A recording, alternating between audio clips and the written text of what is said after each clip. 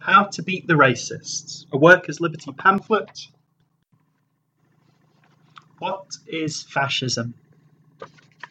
In order to beat the fascists, we need to understand what they are, what fascism has been and what it is now. Daniel Murphy outlines the arguments. The first fascist regime came to power in Italy in October 1922 under Benito Mussolini. A more virulent form followed in Germany, Adolf Hitler's National Socialists, Nazis for short. Hitler ruled from 1933 until the defeat of Germany at the end of World War II. The Nazis were extreme nationalists, racists, and anti-Semites. They were to be responsible for the murder of many millions of Jews, gypsies, and socialists who were gassed in the death camps. How could such people come to power in one of the most advanced countries of Europe? And what distinguishes fascism from other right-wing regimes? Take the example of the German Nazis. 1. By 1932, the Nazis polled nearly 14 million votes, somewhat more than the combined total for the two German workers' parties, the Social Democrats, Reformists, right-wing socialists similar to the pre-Blair British Labour Party, and the Stalinist Communist Party. The Nazis were not just vote gatherers. They were also 400,000 members of the Nazis' paramilitary wing, the SA. This is what distinguishes fascism from, for example, a right-wing military government. A fascist movement is a mass movement of people who accept its ideas and are willing to fight for them. 2. Hitler came to power in 1933 with the backing of the big German capitalists, but the bosses had thought long and hard before giving the Nazis their full backing. In 1930, only a small handful of industrialists actively supported Hitler. The base of the Nazi Party rested on the middle classes and sections of the unemployed people who were being ruined by the onset of the third major economic crisis since the end of World War I. 3. The German workers' movement was powerful, but the politics of the Social Democrats, the real leaders of the mass of the workers, were not up to the job of solving the crisis in the interests of the working class. They dithered and provided no answers. The middle classes, the petty official, the small shop owner or trader, and the unemployed would have followed the lead of the workers if they had been able to believe that the Social Democrats could solve inflation and unemployment. Instead, they looked elsewhere, to the Nazis. Nazi anti-Semitism and hatred of foreigners became popular because the reformist socialism simply had no program for dealing with the economic crisis. They too stood for the existing capitalist system, reformed a little bit here and there. Because the socialist alternative to capitalism, to slump and to poverty, had no place in the politics of the main working class party, the nationalist, fascist, racist alternative attracted the support of desperate people. 4. Like Mussolini before him, Hitler mixed anti-socialism with demagogy about the corruption of big business. He appealed to the anxiety of the middle class, who feared socialist confiscation of their property, even as they were being bankrupted by the banks and pushed out of business by the big firms. But Hitler's actual role was to smash the labour movement to bits and so solve the crisis in the interests of capitalism. The bosses backed Hitler because they concluded that it was necessary to use the most violent measures to defeat the working class. 5. Why did the capitalists hesitate? Fascism is an extreme solution to the capitalists' problems, and it is one over which the capitalists have not got direct control. Once Hitler's police state had control, he also controlled the capitalists. Hitler smashed the German workers at the price of driving Germany headlong towards a world war, which was an eventual disaster for many of the capitalists. What lessons can we draw from Germany? 1. The workers' movement must provide answers to the crisis. The new Labour government is part of the problem, not part of the solution. Our anti-fascism must include campaigning for a workers' government, that is, for a general socialist solution to the problem which the fascists demagogically exploit. 2. Germany shows that you cannot trust right-wing democratic politicians to help fight fascism. From 1930 to 1932, the Social Democrats gave active support to a right-wing government under Brüning, but Brüning simply prepared the way for the Nazis. Organisations like the Anti-Nazi League are wrong to put Tory politicians on their platforms. The presence of Tories limits what anti-fascists can say about how to fight fascism. 3. At different times, the German communists tried to compete against the Nazis by using anti-Semitism and by appeals to nationalism. Leaders made speeches against Jewish bankers. In the early 30s, they made concessions to Nazi politics by talking of the need for a people's national revolution against foreign oppression. By doing so, they merely fertilized the ground for the mass growth of fascism. The nationalism and sometimes anti-immigration racism of the French Communist Party in the 1970s and 80s had exactly the same consequence. It fertilized the ground for the growth of Le Pen's Front National. In a similar way, the Little Britain anti-European nationalism of the British Labour movement helped the growth of the National Front during the 1970s. We need internationalism. We need a movement which will, for instance, campaign against all immigration laws, thus challenging the root of racism of British society, institutional racism.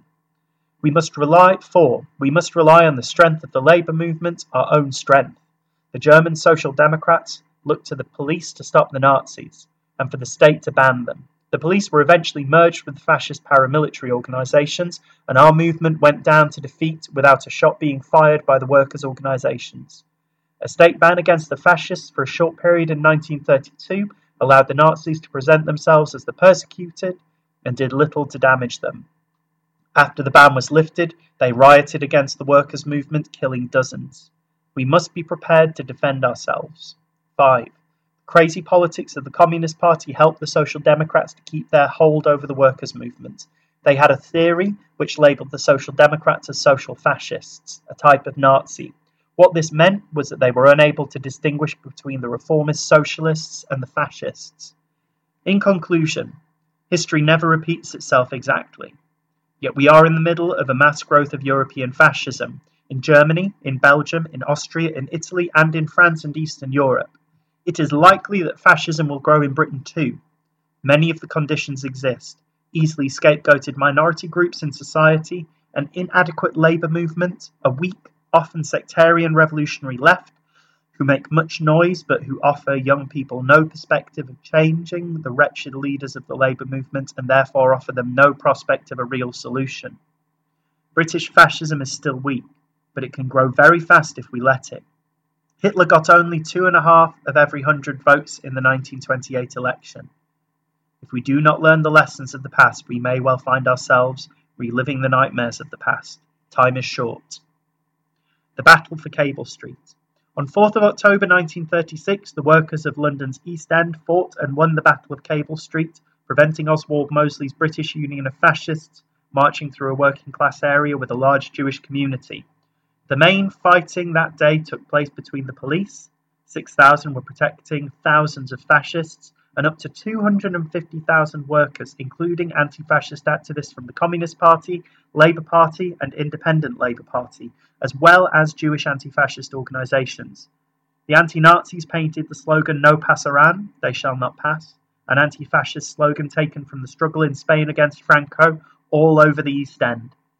After 1934, the BUF had turned to virulent anti-Semitism. They built branches in the East End but never overran the area.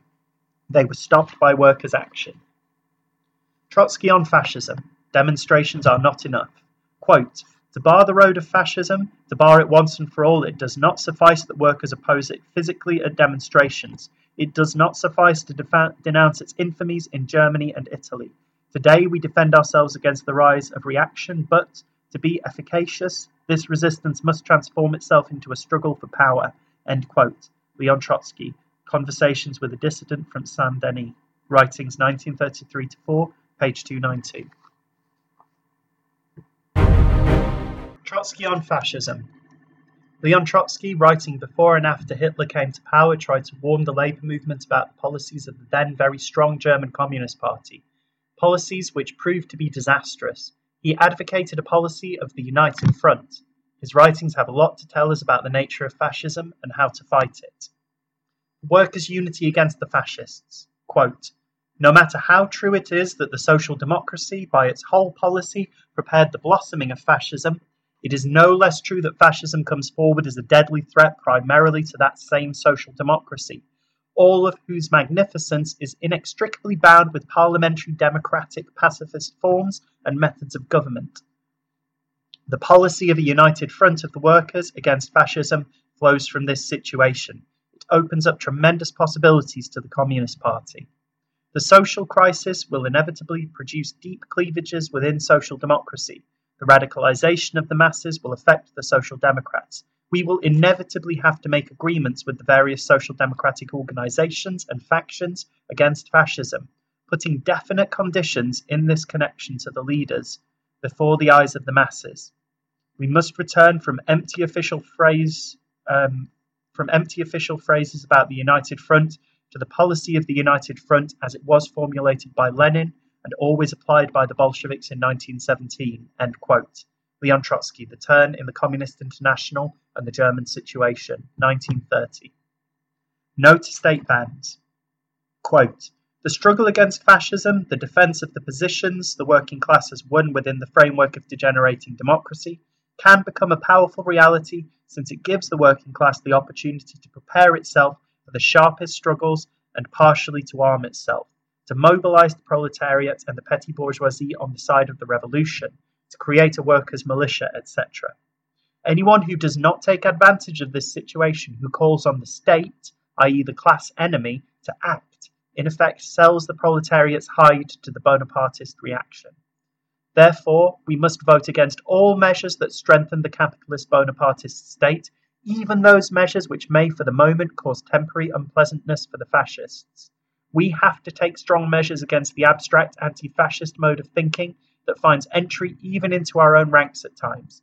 Anti-fascism is nothing, an empty concept used to cover up Stalinist skullduggery. End quote. Leon Trotsky, Bourgeois Democracy and the Fight Against Fascism. Writings, 1935-6, page 242. Bonapartist here means dictatorial, authoritarian. The causes of fascism. Quote, the magnates of finance capital are unable by their force alone to cope with the proletariat. They need the support of the petty bourgeoisie. For this purpose it must be whipped up, put on its feet, mobilized, armed. But this method has its dangers. While it makes use of fascism, the bourgeoisie nevertheless fears it.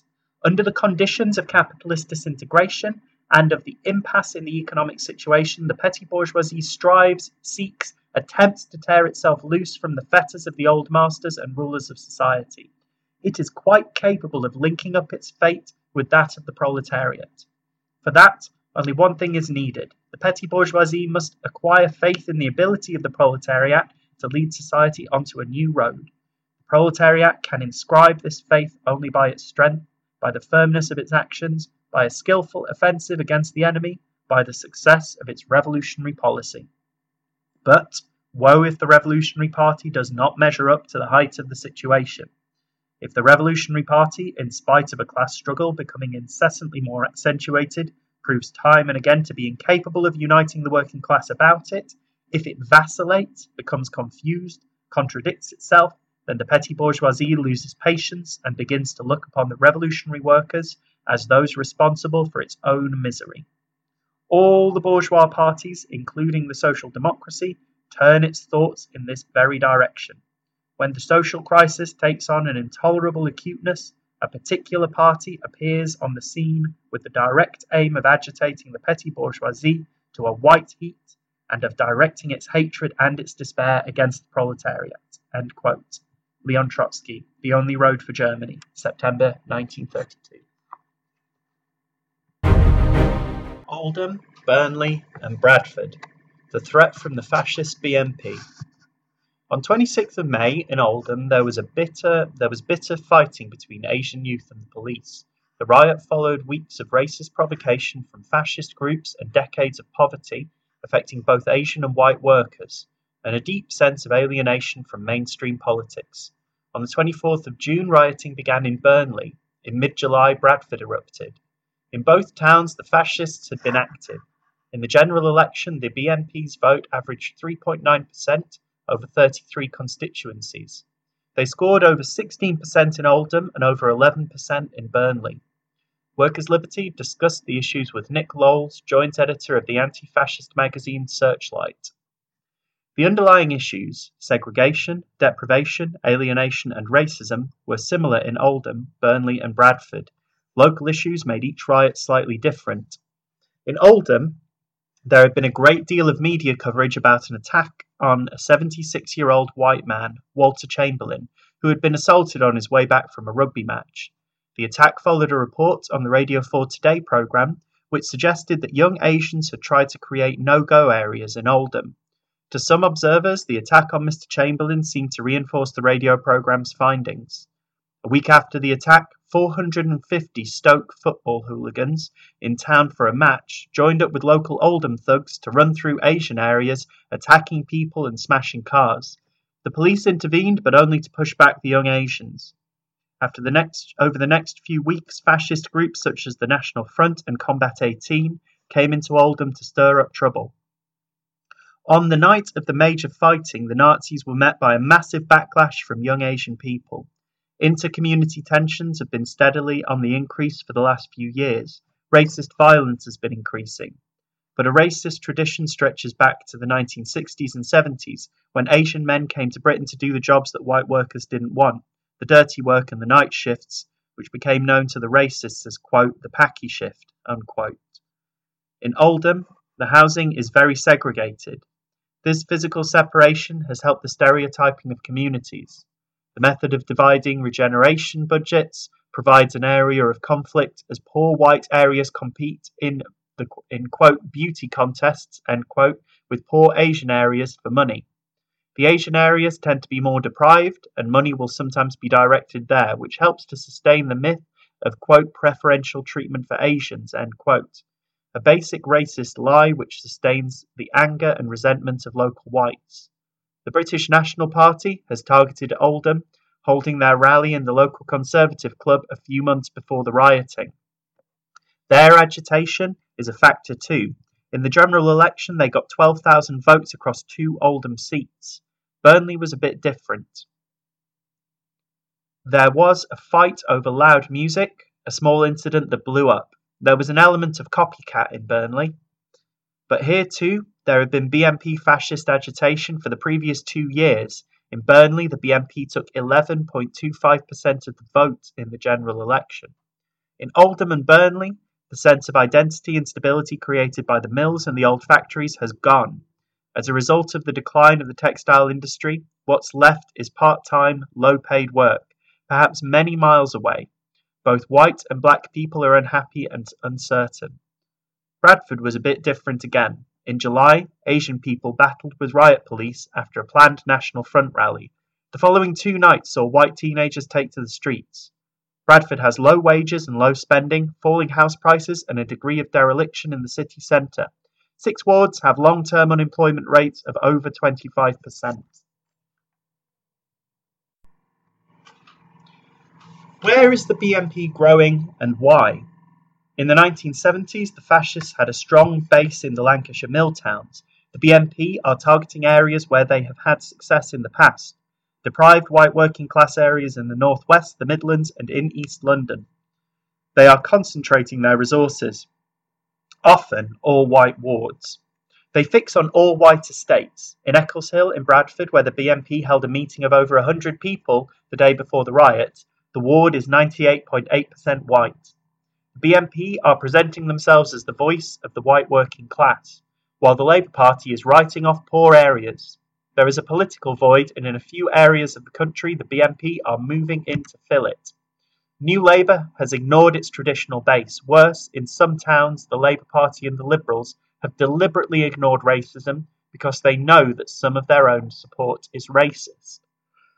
Parallels have been made between the riots 20 years ago in Handsworth, Brixton and Toxteth, which involved young, often unemployed black youth, and these riots in textile towns which have suffered from factory closures and rising unemployment over the last 20 years. There are some similarities, but the differences are important too. The 1981 riots were in large part directed against the police. In 2001, in Oldham especially, there is a big element of white and Asian communities being in direct conflict with each other. This is a very serious, worrying difference. What should the left do? The BNP election results are frightening given they were able to get 16% of the vote in Oldham, with little work on the ground and only 10 active members in the town. It highlights one problem the left faces presenting anti-racist and socialist views as a real alternative to the white workers. The far left often appears distant and abstract. If we are going to beat the BNP, we need campaigns based on local issues. The left should take note of the BNP's policy, which is, in contrast to the left approach, to adopt a version of the Liberals' quote, community politics, end quote, strategy. They aim to systematically work in local campaigns and in tenants groups. In some areas, they do local bulletins, taking up everything from parking and dustbins to the question of the proposed local hostel for asylum seekers. They have set up a media monitoring unit which constantly writes to local papers and gets BNP members to phone in to radio shows. Contrast the Socialist Alliance campaign. It was very much based on rather distant propaganda. For example, renationalise the railways is a fine demand, as long as we understand that it does not have much purchase on white workers in some of the most deprived areas who need detailed answers to their local problems of housing, social services, and jobs. In some areas, there is a real prospect of getting local fascist candidates elected as councillors. Stopping them is tremendously important. The BNP will now be able to capitalise on any council victories and use them to make themselves seem more and more respectable and give themselves a platform.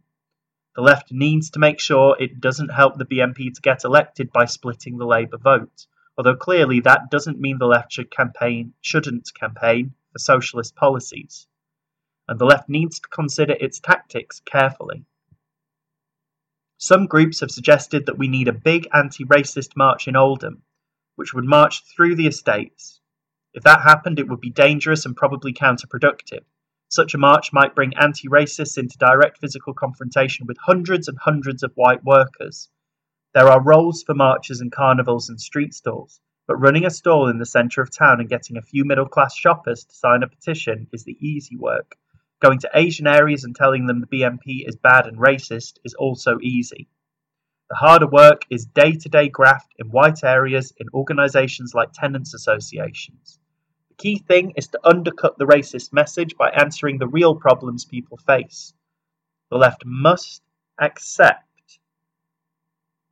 that the white workers in these areas do have real concerns. The BNP were in Sighthill, Glasgow a few weeks ago, scene of many attacks on asylum seekers. Here, there is some of the worst housing in Scotland. Then a tower block gets redeveloped and, quote, outsiders, end quote, are put in. That is guaranteed to create great resentment. And to respond to this simply by saying, quote, asylum seekers are welcome here, end quote, is plainly inadequate. It doesn't answer the question the white workers are up in arms about, bad housing, for which the refugees are being scapegoated. Simply telling such people not to vote for the BNP because they are racists often has little purchase. To be effective, we must couple anti-racism to the fight for better services, jobs and high-quality housing for all. And we must understand that not every BNP voter is a hardened racist. Whites vote BNP for various reasons, yes, for racist reasons, but also as a protest against the mainstream parties, which ignore or patronise them, because they have been let down by other parties. Surely we need to look to the unions. True, but there's reluctance in these organisations. Many of the unions are not in good enough shape to lead the fight. The work the unions need to do is not so much getting members onto the streets, but political education, plus providing a lead on the key questions of housing and jobs. How big is the BNP? How have they reshaped themselves? The BNP now has about 3,000 members, with 1,500 activists. In 1997, they had less than 600 members. The BNP have repackaged themselves. They have toned down the violent image. The BNP sit back while other far-right groups, such as the National Front, stir up trouble, then move in to reap new political support. They are becoming a lot more professional. They have an impressive website. They use the media well. They are also being helped by sections of the media who give the BNP a platform. The worst example is Radio 4's Today programme. During the Oldham events, BNP leader Nick Griffin was on Today 3 times in 1 week. 2 years ago, they realised that their programme of compulsory repatriation and the image of putting black people in trucks and of mass deportations was a real barrier to winning mass support. They've softened their image. but not change their underlying ideas at all. The BNP, as a tactic, now says it will simply offer money to black people to, quote, go home, end quote. They stress that this would be a voluntary offer. But no BNP member really believes that any black people would be allowed to stay under a BNP government. Their 2000 manifesto states that jobs should go to, quote, white native Britons, end quote, first. On a public level, the BNP has dropped all reference to Jews, but only 4 years ago, Nick Griffin was writing that the Jews controlled the British media. Griffin wrote a pamphlet called Mindbenders, listing Jews who work in the media and alleging the Jews controlled the media and brainwashed the British people into accepting multiculturalism. Nick Griffin doesn't believe that the Holocaust happened, and for the hardcore fascists and the BNP, anti-Semitic conspiracy theories are at the very core of their worldview. Often his anti-Semitism is wrapped up in, quote, anti-Zionism, end quote. Because of the events in the Middle East, these views could become more central. It is important that the left does not play into fascist hands by using ill-considered, quote, anti-Zionist, end quote, propaganda. Searchlight. P.O. Box 1576, Ilford, IG5 ONG, telephone 020 7681 8660, www.searchlightmagazine.com.